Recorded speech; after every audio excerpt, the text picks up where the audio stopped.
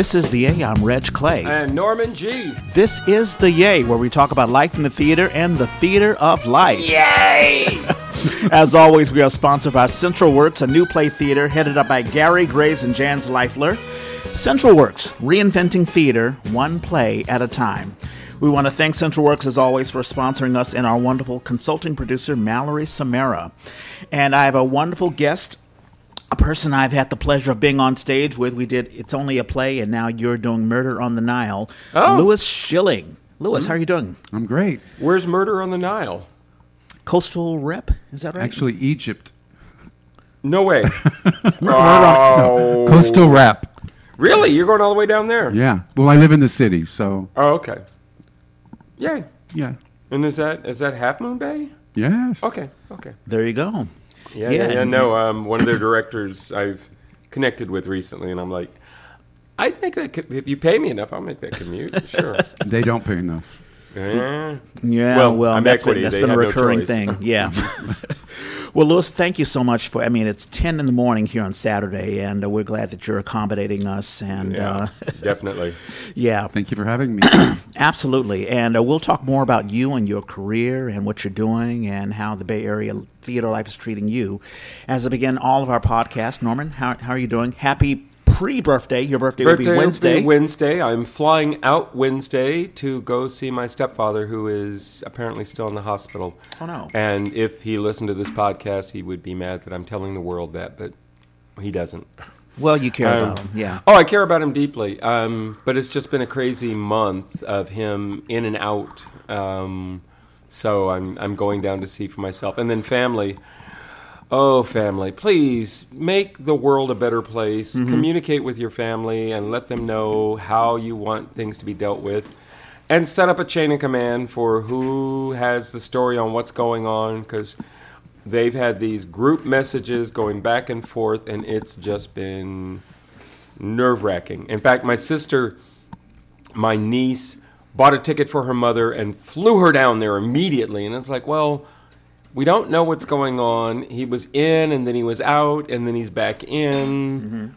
Mm-hmm. You know, you don't just go flying. What do you expect somebody to stop what they're doing? They're dealing with an emergency, and they need to stop and accommodate you? Yeah, you know, it's interesting, because I've gone through this with my dad a couple of years ago. Mm-hmm. Dad is one of those, it's this generation. I don't know if it's the boomers or... I can't even say the greatest generation anymore. Where it's like, hey, I'm a man. You know, I don't need to tell anyone that I'm going to the hospital. I don't need to go to a hospital. It's only a bruise, you know. Well, I think it's partly, you know, the getting older thing. People don't want and feel free to jump in at any time. Sure. People don't want somebody to take away their autonomy. People don't. Right. They want to have their independence. So when it becomes a family conversation, then people start saying, well, what should we do? And if it's you, mm-hmm. you're like, y'all can go talk amongst yourself. I'm deciding what happens to me. Yeah. I think that's the number one thing for him. And when emergencies happen, like my dad had still some sort of internal bleeding going on. Mm-hmm. And he basically called my sister, who was the closest, saying, hey, listen, I don't want to interrupt you, but I'm in a hospital right now. I'm in ICU. and of course, my sister freaked out. It's like, whoa, right. You know, what's going on? And of course, there was a conversation of, why didn't you tell us something was happening so that we can prepare? Yep. And it's, Louis, do you go through any of this stuff? I don't know if you have family members who are still living, like mom or dad or anything like that. Yeah, my parents both have passed in the past 4 years, maybe. Wow. And there's some family dynamics going on there with my brother and sister. Yeah. Especially after COVID, we have differing opinions. Oh, yeah.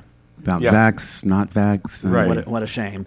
Yeah, and that's been a recurring conversation with my family. Like, you know, my dad is very, very conscientious about, hey, you need to be vaccinated and all that sort of stuff. Oh, and he lives with his sister, my aunt, who's very gregarious. I mean, she's an ordained minister, so she'll always bring in people. Oh, come in, baby. You know, let me take care of you and all that stuff. And Dad's like, hey, are these people vaccinated or not? So there's that going on. Tension. So it's one of those things, and of course, all of it comes under the umbrella of love. You know, people and just family. care, right? Yeah. No, I know. We have conversations that if you didn't give a damn, then you wouldn't have a conversation, right? Yeah. Right. So exactly. that's been going on. We are meeting early because I have a rehearsal this afternoon for a piece called Home by George Saunders, one of America's like contemporary amazing writers, fiction writers. Yeah. What company? Word for Word. Oh, Word for Word. Okay. Yeah. Oh, this is the piece that you're about to go to in. I don't know if we're publicly supposed to say anything about this. Never yes, mind. but I'll keep my mouth shut. Hopefully, this show is going to France. Okay. In the spring. Yeah. But and it'll be his second trip to France. It will be my second time with them. Yeah. Yeah. And it's a gorgeous Word for Word. If you don't know Word for Word, they do. There are no scripts. Everything is based on literature. Usually short stories, sometimes extended poems, and they even do a thing they call opening the book, where they might do the first chapter or two of a book in their style, because they translate it, they adapt it to the stage. So that's what we're working on. We worked on yesterday, last night, and then we will work on again this afternoon. Yeah. Just figuring out, where we are, how do we communicate to the audience what's going on. Yeah. And all of it is about trying to stay within the author's voice. Yeah. So Home is basically about family. Is that what it's? Home is it was written in like 2011, and it was about a returning vet. Mm-hmm. And that's really it. He's coming home, and home is not what he expected. And yet there is so much about home that for us is kind of like, really? You kind of do that dog thing. Huh? But there's so much that he does. That's the way things were, so he's very comfortable with that. Yeah. And you were asking before if it was back to the way things were, the Mime Troupe show. Mm-hmm. No, but it's the same stage manager, and we're using the Mime Troupe space for rehearsal. Hey, why not? I'm going back to the same place I've spent the whole summer in, which is fantastic. And then Monday, I'm doing Monday Night Playground. Yeah, that's right. That's so I hope you'll be again. able to make it out this time. Yeah. Or if not, you can always stream it. They do a live streaming when the show happens. As a matter of fact, Bridget Dutta Portman, who has been on the show a couple of times, she has a piece in there. Yeah, it's. I'm really encouraging, especially you've been in for a season. Yeah. But, those new writers and we have a few new actors. I'm encouraging all those folks to come out. So you can get a sense of what it is, because it's hard to describe. It really is more of a hybrid than a staged reading. We barely do any costume. We barely do any props. But we do try to stage it as much as possible. And, simple pieces, we won't build a set, but we might put a rehearsal block in, or a chair, or even a ladder, if that's helpful in terms of telling the story.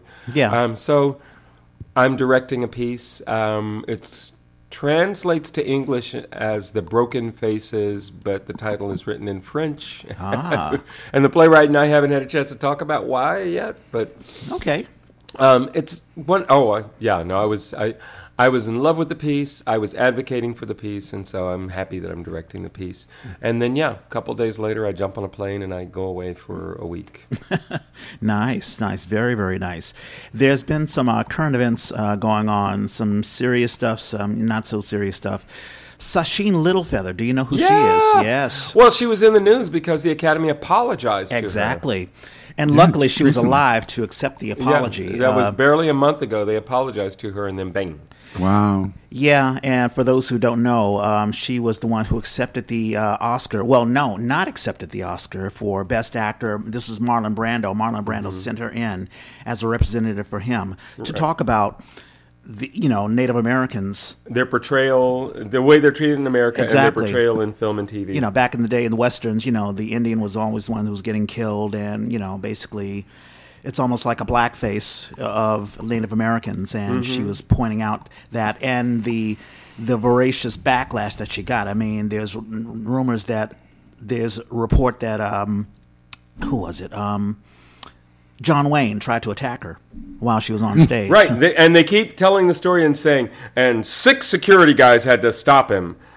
I'm like, I wish they'd lose that part. That is so the Academy. Like, that has got to be from He's so straight tough from the that press 6 people had to. 6 old-ass man. 6 people had to, please. I'm sure one of them security dudes could have taken him down. Yeah. But career-wise, no, because all the security dudes have agents, and they're hoping that they're going to get their shot. You're not going to touch Mr. Wayne unless you actually have to. So there's a rumor, I don't know if you heard this, that Cal Shakes is going out of business. I saw this post from Robert Estes. Huh. And someone else says, well, no, they're not going out of business. They're changing their, I don't know, their business model. Eric had said he was stepping down, so Okay. the artistic director had announced already that he was stepping down.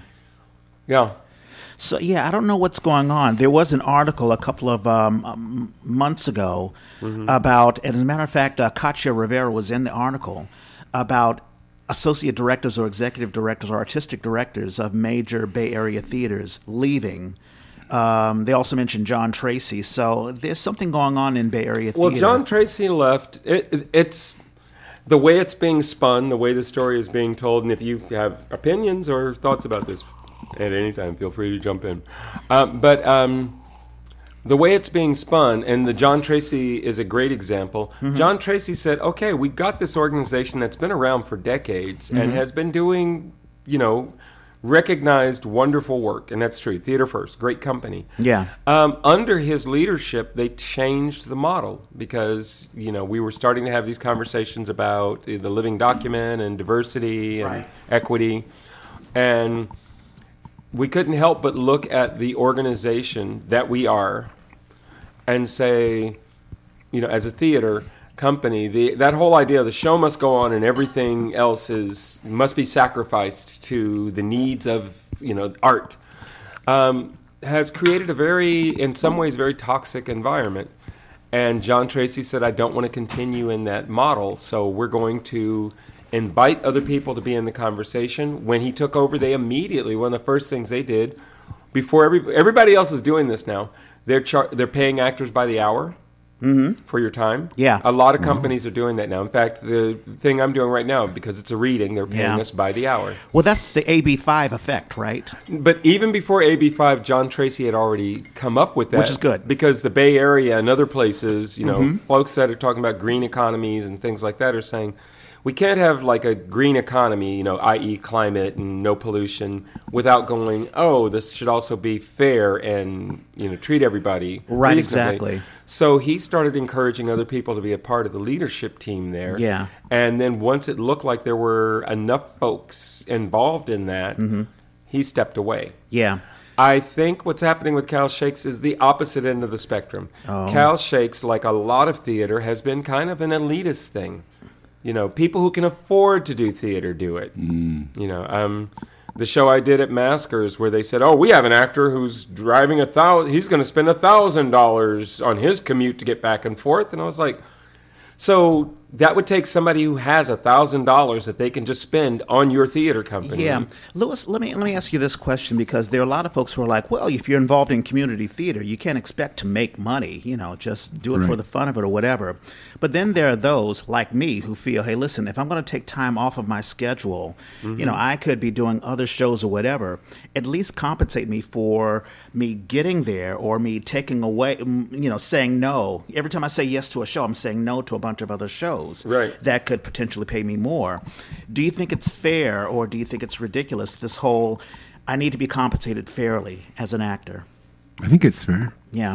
In the old days, we never got compensated. Right. And it's nice that theaters are now recognizing that they should compensate their actors. Yeah. So I think in the Cal Shakes model, Cal Shakes exists because at a certain point, somebody with money and influence got in and got rich people to throw money in to help lift that company up. Yeah. And, and that got them to where they were. Because when they started off, they were a bunch of hippies. They were really a bunch of old hippies. Sure. It was Berkeley Shakes. They were a bunch of old hippies. And then as they started to become a little more corporate structure, then folks who actually knew people who would throw down a few $1,000s to help each production. Yeah. And I don't think Eric had quite those connections, those same kind of, you can't throw a fundraiser and expect somebody to throw down $10,000. Yeah, you have to have those connections. I've always felt that if you don't have the money, don't produce a show. Don't just... Well, but people always will, and that's where we get into this sticky place of, and then they will ask you to do it for free. Right. We're like, I mean, if you're a young kid coming out of school and you don't have anything on your resume, sure, that's fine, but... Hey, you can be an old fuck who is really good at talking people into doing stuff, but when you meet me, I'm going to say, how much are you paying? Right. Oh, nothing. Thanks for calling me. I appreciate you thinking Yeah. about me. And when you get some money, Yeah. because it's the thing that always bothers me in these conversations is, are these people doing it in places where there's no rent or mortgage? No. Right. So they're paying something every month for that. Do they have working phones, lights, water? That's exactly Do right. they pay for all that? That's so exactly right. it's not that they have no money. They just don't want to spend any money on you. Exactly. That's And exactly at that right. point, you have to go, wow, wait, y'all spent extra money to get this special uniform that looks exactly like the Civil War. It's, replication. Right. You spent more money on that uniform than you spent on the whole cast? Yeah. Yeah, I don't know that I need to be in that show. Right. And one last bit on this. I talked about Bendel-Stiff. N.I. Dallas Say's world famous lechon, and I was talking to someone saying, listen, I've actually done 4 shows or productions this year. Mm-hmm. I'd made more on N.A. Dallas Say than the other 3 combined. Right. Because Oliver Saria, before he even announced he was doing it, did fundraisers, collected the money, got the people, and then said, hey, I'm ready to do this. And that's the way it has to be done. And it's about respect, Okay, so there's that. A funny story, to end it on a funny bit.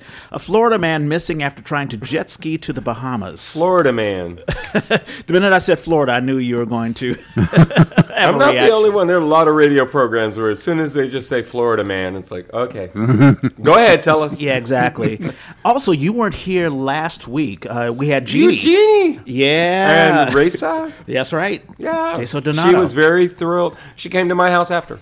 Did she? I had finished my bike ride. Oh, Jeannie did. Jeannie yes, did. Yes. I finished my bike ride. I did a birthday bike ride. Yeah. And I finished my bike ride, and I'm headed home, and all of a sudden there's this phone call from a number I don't know. I don't have her cell phone number. And she says, hey, where are you? And I said, I'm on the road. And who are you? Where are you? Are you heading to IKEA? Because that's where we usually meet after the ride. Yeah. And I told her that. And she said, no, I'm in front of your house. And I said, I'll be there in 5 minutes. So we ended up hanging out. Yeah, and no, she that was was fun. thrilled that she got to meet Raisa. Yeah, now that was awesome. But we were talking about, because I wanted to get your take on this. So Ron DeSantos sends a bunch of immigrants from Florida, and of course the Texas governor does the same thing, to Martha's Vineyard just before Hurricane Ike or Ida. Right. Yep. I The irony, I think, is just rich, Oh, people are pointing to it because DeSantis apparently has a $12 million fund that he's going to use for this effort. Yeah. And yet, as has been pointed out, if you were just saying this is an issue of immigration and that you're overtaxed, number one, you went to Texas and got people, put them on a plane, and sent them to Martha's Vineyard. And got a Latina woman to be the number one. They found her. Yeah. So these aren't even people coming into your state, one. Two, your argument is you're sending them to the sanctuary cities. But again, if you're worried about immigration, why wouldn't you contact somebody and tell them that you're doing this so they can prepare for it? This is a troll move. It totally was. It was a total troll move. And Louis, I'll ask you this before we get into an origin story for you, because it's really about you. But we get into these current events, because I think that theater reflects what's happening in today's world. Oh, doesn't it? But we have this. We have Herschel Walker and his hypocrisy on, I'm against abortion, unless you're my girlfriend. And I don't know you, but then you had another child by me, which I tried to get you to abort, and you said no. Right. But I don't know you. Yeah. So the question I have for you: are you surprised at the toxicity? Trump has been out of office for 2 years. A year has it been a year, 2 years now. 2020, 2 years now. Yeah. But yet the polarity is still there. I mean, does that shock you or does it not shock you at all? It doesn't shock me. These days? These days, anything, Yeah. And we've gotten so past the word unprecedented. Every time somebody uses it anymore, I'm like, I'm sorry, can we look at the last few years? If you haven't started recognizing how crazy things, I mean, I can't even think of examples, but how many times have you agreed with a Republican in the last year? Yeah. Because I know I have a number of times. They suddenly go, oh, that's effed up. And I'm like, wait a minute, you said that? Wait, we're on the same side? This is, ugh. But, the pot has been, it's as if, like a slow boiling pot. Clinton gets elected in 92. Right. Which blows the Republicans' minds because they think that Bush Sr. will be elected, again. Right. And then we have Newt Gingrich and the contract with America. That was the midterms in 94. And then Clinton gets elected again in 96, which blows a lot of Republicans' minds. And then the pot gets a little hotter. And then you have John Boehner, taking over in, I think, 98. And then you have Bush, and of course that whole, that whole controversy with his not winning the election, and the shenanigans in Florida. And then you have the Swift Votes veterans, attacking Kerry in 2004. And then Barack Obama's election, and then the Republicans, So I've seen this pot getting hotter and hotter and hotter until it's a crescendo. The water's spilling out now. So I have no idea when the pot will cool down. Mm-hmm. With that, origin story, Louis Schilling. Where were you born and raised? I was born in Long Beach, California. Yeah. Schillings? Raised down there. Raised there? Yes, raised there. Mm-hmm. Lived there until I was maybe 28. Oh, okay. Siblings?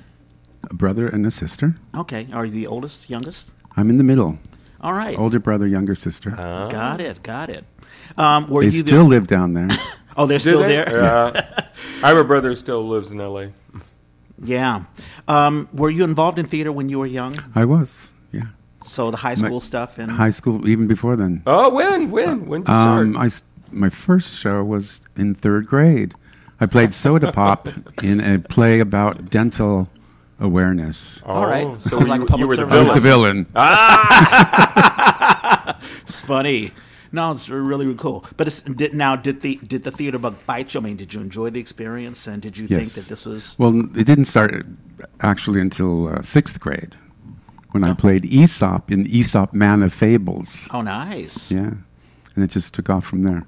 Cool. I did lots of Parks and Rec drama club things. Okay. Mm-hmm. When I was a teenager. Back when they used to have stuff like that. Yeah. Sponsored by Parks and Recs? Yeah. Oh, nice. I did some of that. Yeah. Okay.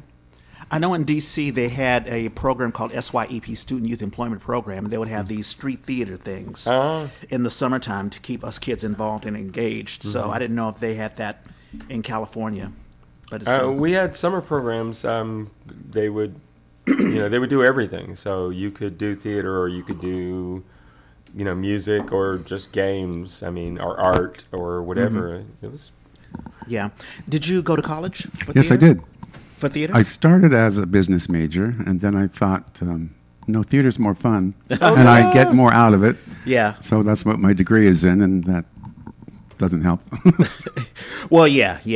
I know from previous conversations with you, I think you're an accountant. Is that correct? That's correct. Yeah. And So I went back to the business. I started as an accounting major. Yeah. Went back to that in real life after graduation. Oh, that's funny. Yeah. Yeah.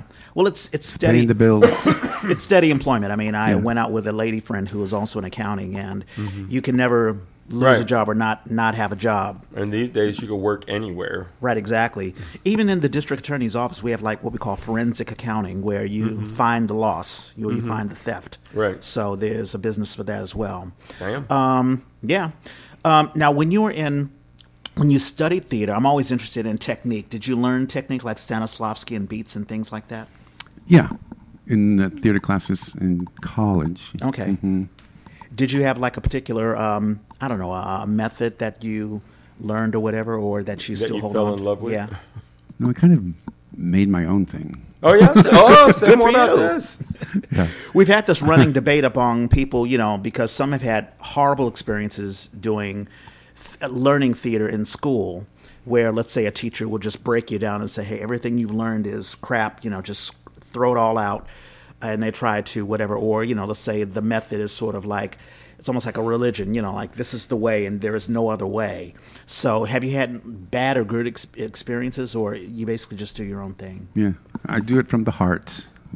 Yeah, good for you. No, I haven't had bad experiences that way. I've had bad experiences with directors. Oh, have you? Well, we can get into that as well because I've always felt there's some directors who should not be directors. Well, they're bad, and some of them are bad if you're a communicators. smart actor, you end up learning how to navigate that. Yeah.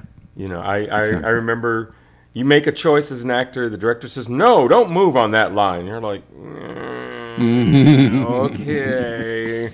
And then you find creative ways to kind of move on that line the way you wanted to, but don't piss off the director. Right, exactly. And you and I, Norman, we've talked about the role of a director.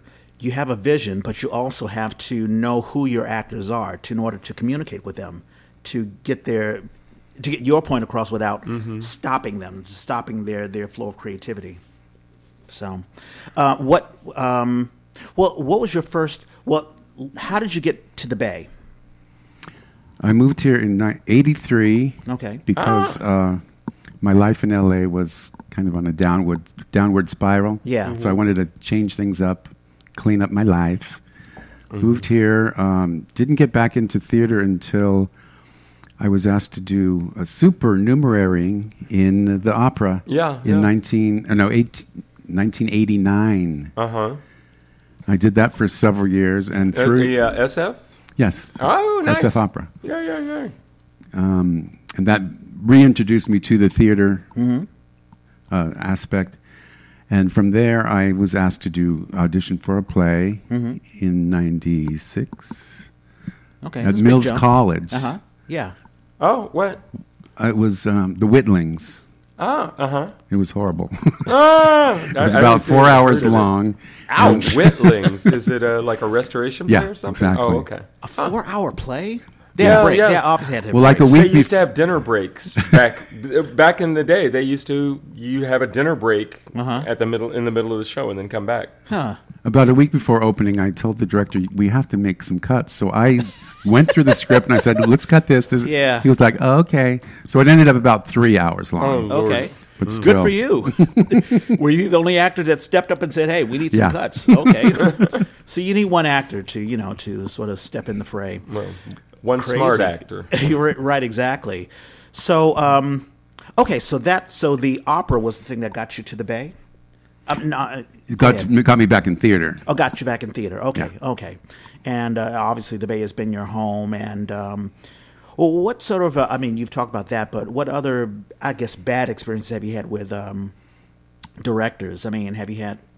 You mentioned that performance. I mean, have you had other just run-ins? I mean, with directors. I mean, because we've had conversations about how the role between the actor and director and how you communicate, and some are really wonderful collaborations and some are just really, really bad where you sometimes have to just ignore the director and just do your own thing. But have you? The thing I hate about directors is when they give you line readings. Right. Yeah. I've had a director recently who would give every single line to every actor. Yeah. Say it like this. Do it like this. Yeah, and of course, we're not in the mind of the director. We're like, okay, well, you obviously know your motivation, director, as to why them doing this. Right. But where's No, mine? I mean, that's even in the rehearsals we're doing now, the director will say, no, that's the operative word. And I'm like, okay, thank you. Operative word. Learned that in school. I know, and now I can make a choice, but I understand where you're asking me to go. Right, As exactly. opposed to just repeat after me. Yeah. Right. And you had mentioned something interesting, Norman, about how a smart actor will know how to navigate all that. None of that's taught in school. You Well, sort of that's what I learn was it. curious about when you first said, that you hate, directors that, you have to kind of work around. And I'm curious, what are the? Or no, it was actually when we were talking about training that you said you learned that stuff, but then you kind of found your own way. What Yeah. are some things that you found that you feel work for you when you're on stage? Just gut feeling. Yeah. If is this working? How does this feel? Do I get chills? Yeah.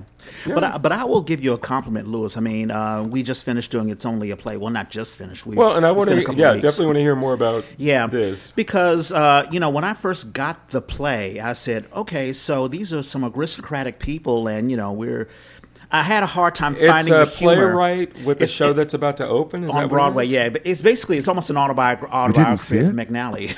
I No, was 'cause he working was my busy doing ass his off own show. another show. It's one of Two those things. shows. Oh, It's like every actor says, "Hey, you need to come to my show." Well, wait a minute, you got to come to mine. Yeah. We're running at the same time. But in any case, all of us had our own little bits, and boy, you may not have had as many lines as some of the others, but what you did with those lines were just fantastic. I'm still laughing at well, that's a little dig. You played Ira, who was the critic, and but you just found. I guess the question I have for you, not only to compliment you on your work for that, but do you enjoy comedy? Do you enjoy drama? I mean, what type of theater do you like yourself? I like it all. Yeah. But going back to Ira, Yes. I had a massage yesterday Uh-huh. at the Nordstrom Spa.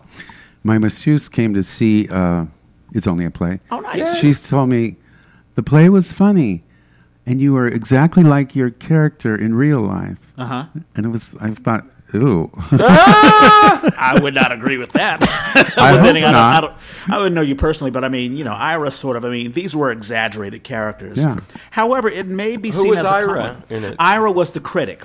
Basically, he's a critic who crashes the party That and nobody likes. Yeah, exactly, because he tells it like it is. On paper. He gets But- beat up. Wow. Yeah, there's a line that who's the actor? Somebody kicks you. Alec Baldwin. Alec Baldwin, yeah, exactly. Off stage, but it's all hyper drawn or whatever. But I think what your masseuse is trying to say, and it was something that I think Ronnie was saying to me, is that my character seems so much like me. Like I've made it so natural that it feels he couldn't tell the difference between Peter and Reg, or let's say Ira and Lewis. And I've always felt as an actor, that's what you sort of want. You want to make it so real that it is, obviously it's not like I'm, being lazy and I'm not even creating a character Peter. I'm just being Reg Clay on stage. Now I want it to be so real that I feel that I am becoming a part of my character as a person, so that it feels real on stage. I mean, don't you agree with that? Yes, your character was. I mean, your performance was the most real of all of us. Yeah, Wow. and I think was- the character was drawn that way. I mean, it was Yeah. written Yeah. that way. Yeah. And when we first rehearsal, Yeah. the director said, we want realness, no superficiality." Yeah. But I had to go there with Ira. We sort of had to. I mean, the lines are just there. I mean, it's just, Yeah. like there's this wonderful fun bit where, you're reading the reviews, and then the reviewer is talking about, he's making criticisms of Ira Drew. Ben Brantley is sort of dishing on Ira Drew, and you're making these, well, that's really, and then the most this and that. So, sometimes the script will take you to a place where it can't be natural. It just can't be. It's almost like a wild farce, or it becomes satirical. But you can make that satire real. You can make those beats or objectives. You could take that character where there are times in my own personal life where I feel I'm in a satire, I'm in a farce. Like I'm like, oh my God, I'm late for the Amtrak train. I got to run. Right. So I'm scurrying to go there. Wait a minute, where are my keys? I got to run back in Right. and do that. So And you feel like you're a comic character. Yeah. Right, exactly. And if it were on stage. So there are ways to make it as natural as possible. And I think that's part of the work. Where Did you look- guys have any juicy moments on stage? Sure. There's, I'm sure there's one line where I'm like, fortunately for me, my parents did not take your advice and smother me in my crib. And I'm like giving you a disrespect, something that Red Clay Right. would never do. And I say, I'm very glad they didn't. Really? And we shake hands. What, this is a peace moment? Damn. Yeah, it's rather odd, and it's one of those things where I had to find something on stage, something that I didn't find in the rehearsal process. It's like, okay, that's where the beat is, where I could be satiricals and sort of like what they call grit. You ever heard that slang term? What's that? Don't be gritting on me. No, I've never. I think that's a black slang. Maybe it's Southern black slang, where it's like, why are you gritting? It's like basically you're basically disrespecting someone, and Wow, no. But in any case, I felt like I was sort of gritting on you. But that's where the. But as far as the question is concerned, I mean, do you find, Are you the type of actor that will still look for things, look for little moments, or still are in the discovery process even while you're performing? Oh, always. Yeah. And I think from the opening night to closing, all of us grew exponentially. I think so. Yeah. I really do think so. And I think it's important. It's one of those things. And we all found little things during the run. Yeah. What I was going to ask you is, it sounds like Katina has worked with you before. How were you involved in Altarina prior to this? I did The Clean House, Sarah nice. Rule. Yeah. 3 years ago, the same time as our show, 3 years prior. Uh-huh. And then before that, I did The First Supper, which was an original play, very political oriented, and it was about two families, the son and daughter, from different. I was the rich father. Okay. The son was from the rural South or whatever. They met at college and had this miracle baby. Oh, I see. Well, they said. Yeah. I've It was heard the that two story families meeting before. for the first time. Ah, interesting. And then obviously chaos ensues. You know. But I met Katina doing Leading Ladies at the Douglas Morrison. She was the Wow, assistant DMT. director. Oh, Yeah. Yeah. Yeah, there is a DMT thing. I've got to ask who was that Katina. under? Leading who? Do you remember who directed or who was running the spot? John. Oh, okay. Yeah, I don't. I've only done a couple of. It'll come to me. Yeah. But I didn't realize that Katina. Even when I did One Ten in the Shade, I do remember a costumer telling me, "You're wearing the wrong pants," and I had to realize it was Katina. So, Oh, yeah. but a small world. It's a very very small world. It is. What, at another theater, you're saying? No, at the Douglas Morrison. Oh, So, in other words, I worked with Katina before I even knew it. I didn't That's what I'm recognize. saying. Yeah. exactly. yeah, okay. Yeah. What have you had any, I don't know, memorable roles that you've had here in the Bay Area that I don't know, that was a highlight, I guess, if you're Oh, lately, I mean, the past 10 years, I've had lots of. very good. I'm Well, I mean, it sounds like you're enjoying your role right now, Murder on the Nile. Have you had a lot of fun doing that? Yes, Agatha Christie wrote the play, but she took out the Hercule Poirot character because she didn't want him on stage. Huh, interesting. So my character is a combination of Hercule Poirot and the guardian of the murder victim. Interesting. So, and I'm a suspect, but I also figure out who did it at the end. Very nice. So you're the protagonist. Yeah, very good. It sounds like the Bay Area theater has treated you very well. I mean, do you feel frustrated as an actor? Do you want to venture out and to do other things, or are you very satisfied with where you're at right now? Well, growing up, I always dreamed of doing Broadway or getting the Oscar, but I've sort of let go of that. I'm content to do regional theater, Okay. community theater. It fulfills me. Do you consider yourself? We've had these debates, Norman and I.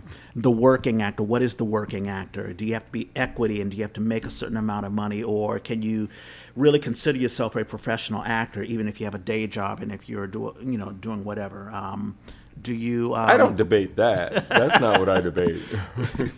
But I mean, are you? It sounds like you are satisfied as an actor. I mean, would you consider yourself a working actor?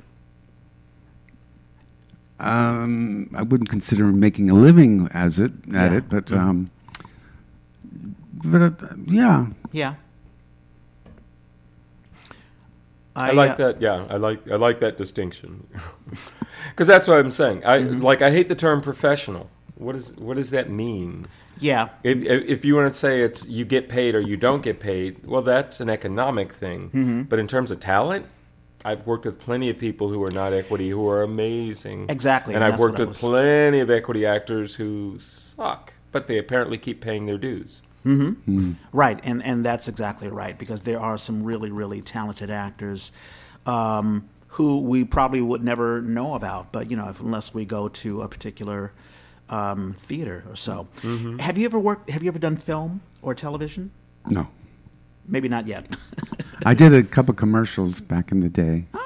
But no. Yeah.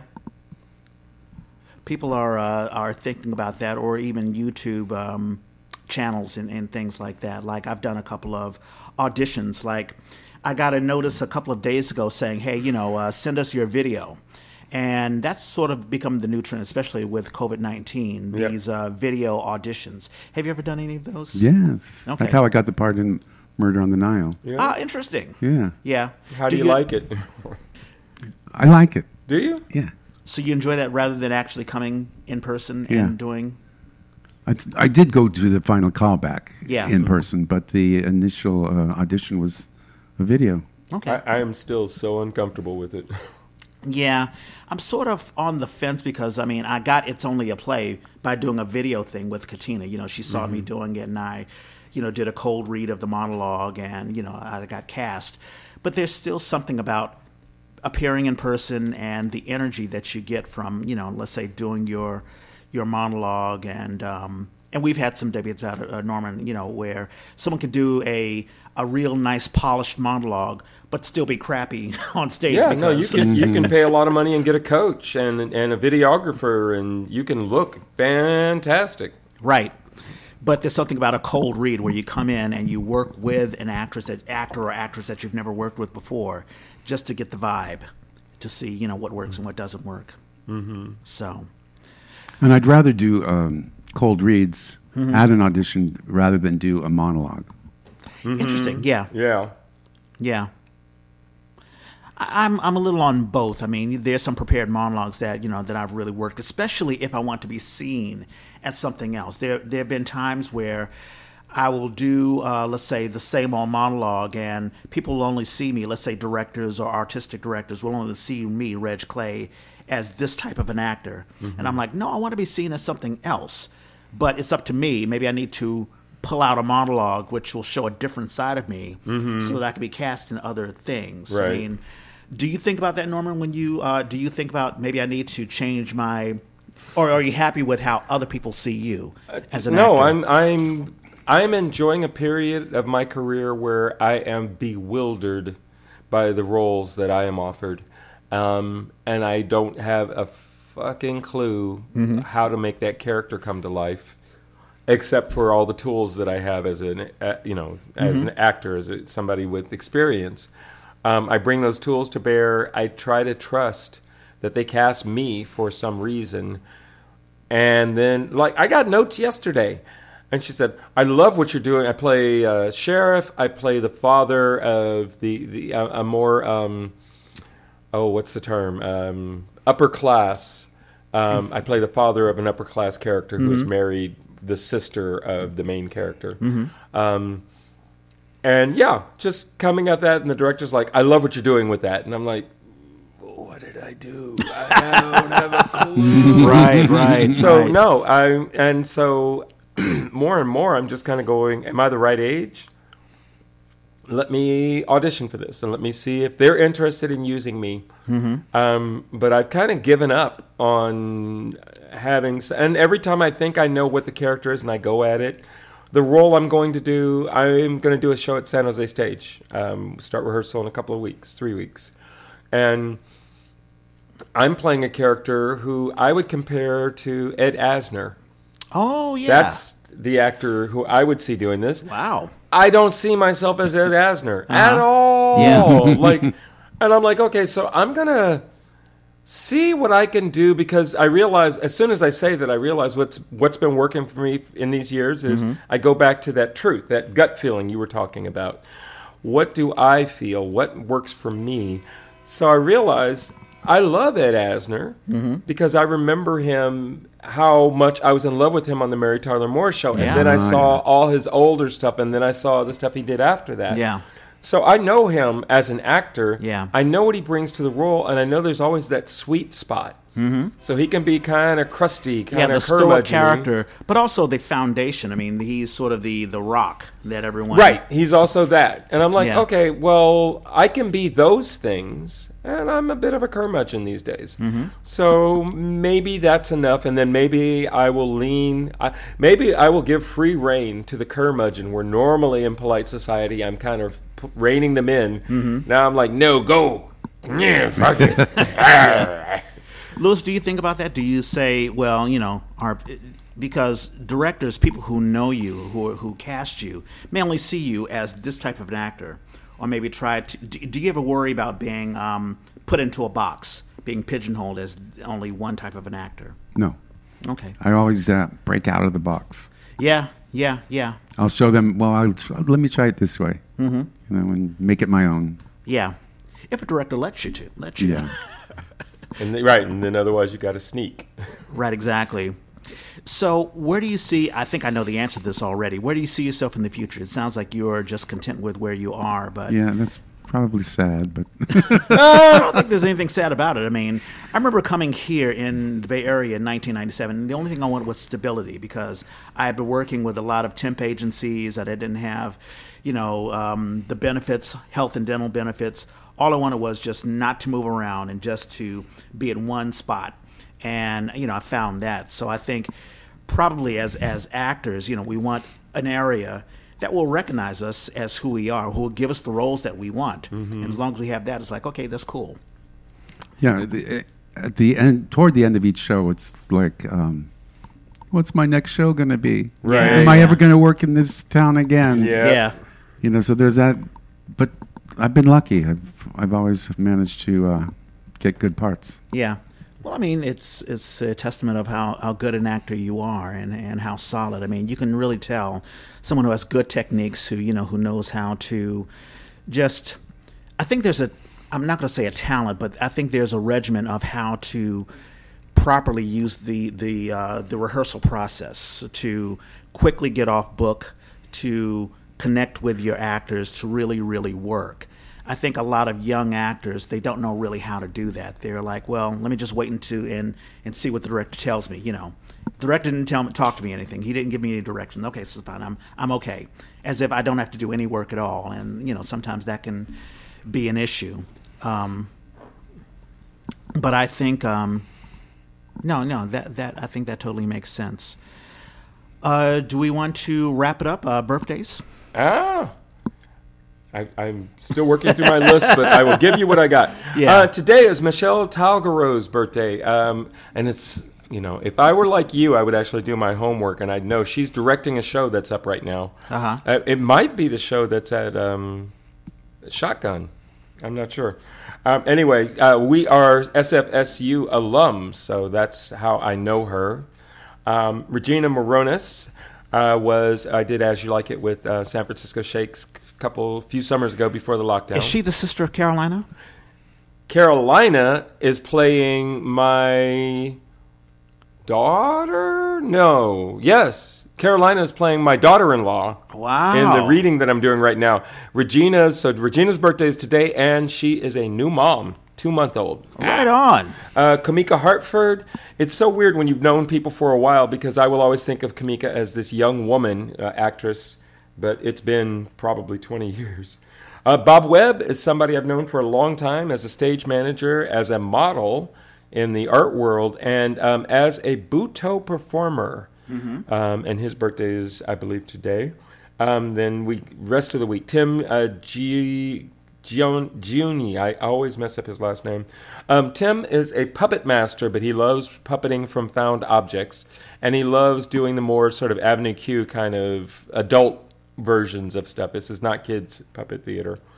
Lucinda Hitchcock-Cohn, I got to do Tartuffe with in Sacramento many years ago, and when I walked in, the level of respect that everybody paid her was really surprising to me, because I had never heard of her. And then when we actually got the show up on its feet, I saw why. She is amazing. Lisa Ramirez, speaking of amazing actors in the Bay Area, Lisa was in Water by the Spoonful that I did earlier this year with the San Francisco Playhouse, and is directing a piece right now for the Oakland Theater Project here in Oakland. But she's an amazing actress. Michael Lopez, somebody that I got to meet when there was a company called Thick Description in San Francisco, and we got to work together a number of times. Then he moved to New York. Eric Avilés is somebody I met through Each One Reach One, and then he went to Chicago, and he has been doing. He's also very active in the community and an activist, and so he does very political theater, solo work in political theater, and he's doing that now in the Midwest. Michael Ray Wisely and I have only, I think, worked together once, and that was way back in the day. We did the Scottish play at San Jose Stage. He was another one of those where I was a young actor. Everybody seemed to be looking to this guy. And he was powerful. He was so wonderful. And his wife just passed, Wendy, just passed this summer. So I definitely sent a lot of love out to him. But his birthday is the day before mine. Emily Talbot is a wonderful director. She's part of Playground. Right now, that's what we do. But I see her name all over the place. Anika Bergman. When we did As You Like It with SF Shakes, we had somebody playing Phoebe. Okay. And our Phoebe had to leave before the end of the summer. So her understudy got to go on for 5 shows. Her name is Anika Bergman. And it was so fun to watch somebody else take over a role. It's sort of like if you remember the old Bewitched show when Darren suddenly got switched. Oh, yeah. You just it's like you're not a bad actor. You're just different. Yeah. And so I think Anika was surprised how much the cast loved her and lifted her up in that role. And she was wonderful. She was fantastic. Somebody else from that show, Akaina Ghosh. I've seen that name played around. Yeah. Sylvius, the wannabe lover of Phoebe, and broke everybody's heart every show. And I hated it because I had to come on and sing a song right after her scene. I'm like, God damn it. Yeah. Really? I hated that. But I hated it because she was just so good. Yeah. And she's gone back to New York to do training. She's in a graduate program now. Nice. Christopher Robin McGee. I can't believe that his name is actually Christopher Robin, but sure.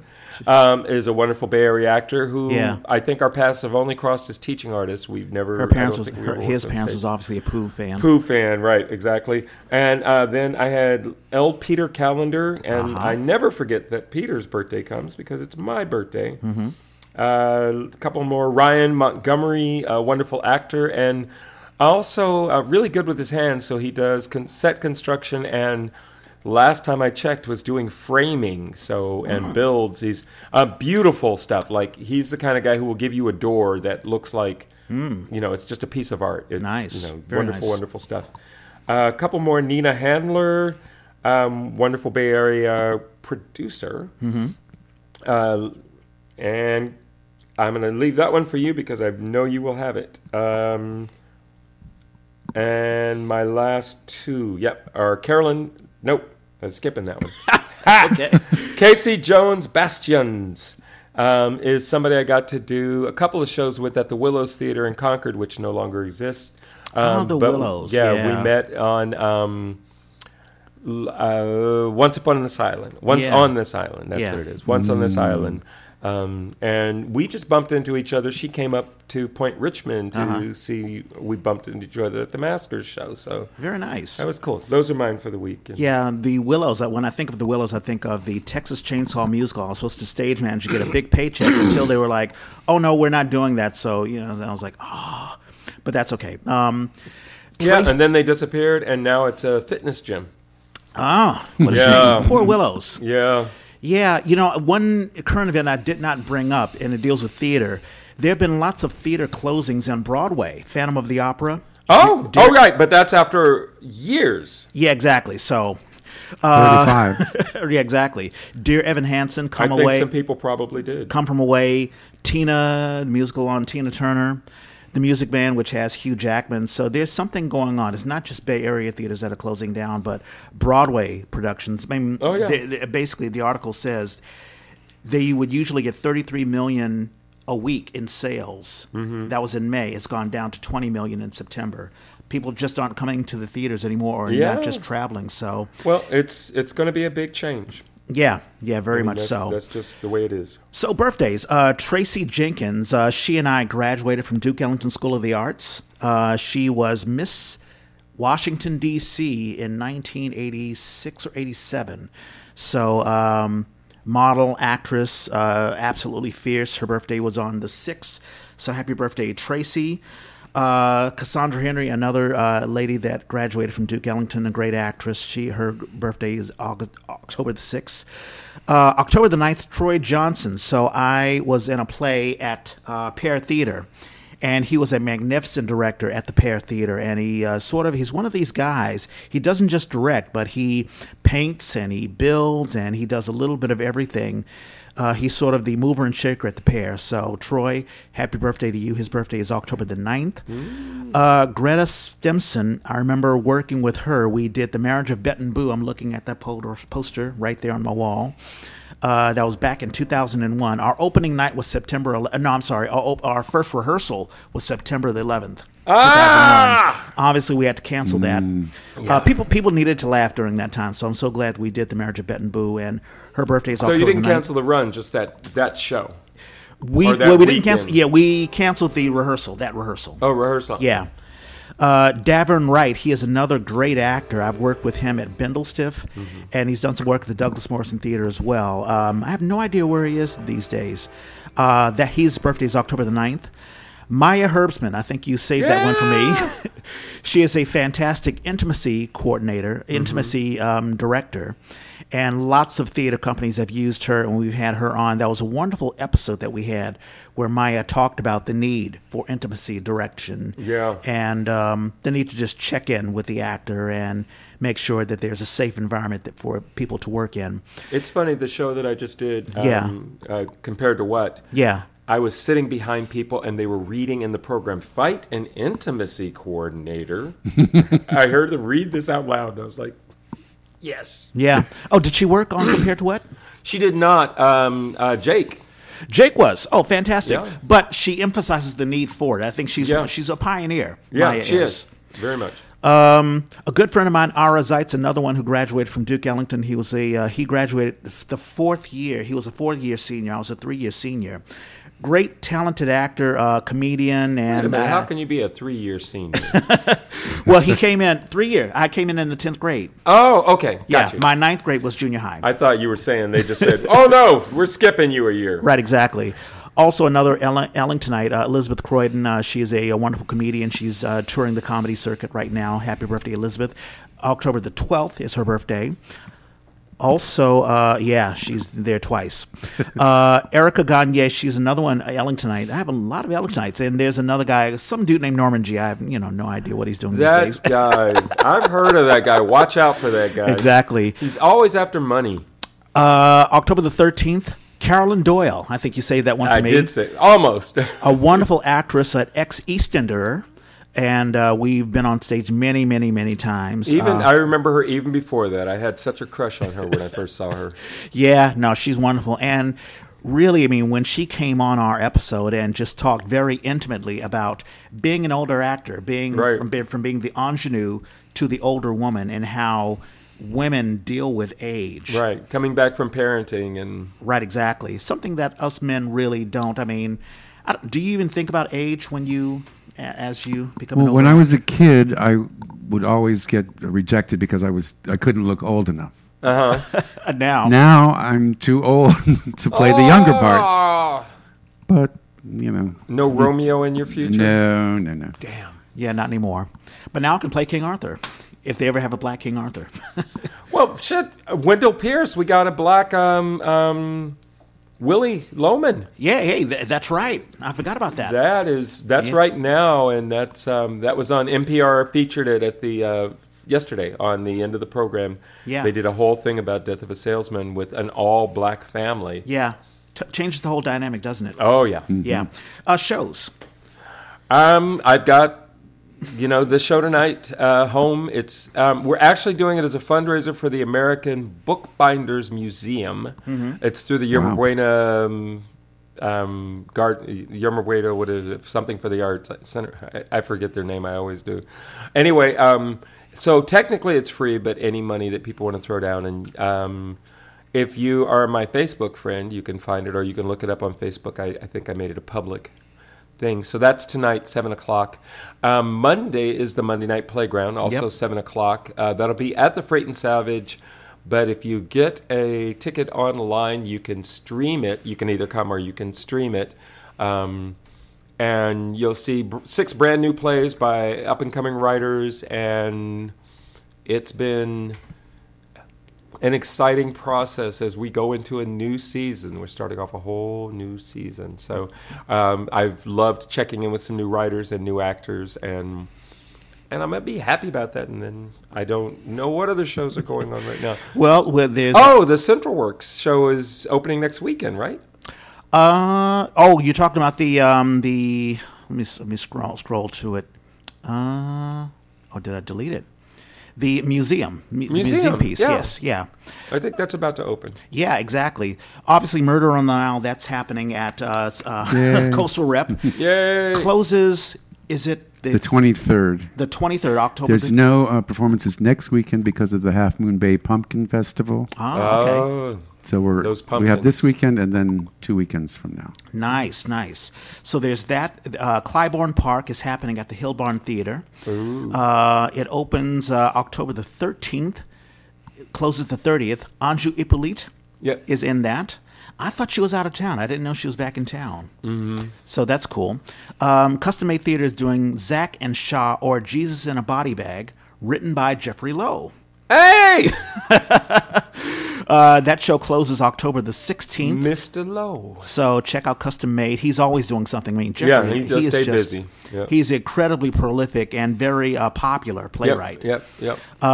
West Valley Light Opera is doing Something Rotten, and that will be opening November the 5th through December the 3rd. Mm-hmm. Melissa Mambuis, who's been on the show, she is in that. Mm-hmm. Christmas in Oz, we've been pushing that because Danny Martin is having his directorial debut. Mm-hmm. That'll be December the 1st through the 18th. Central Works, The Women's Attic. Yes. That will be, that opens October the 15th, closes November the 13th. Elizabeth Carter is directing that. Yep. Lear is gone, so I'm not going to mention that. Oh, did Lear finish? I think so. The last show was on October the 2nd. Oh, okay.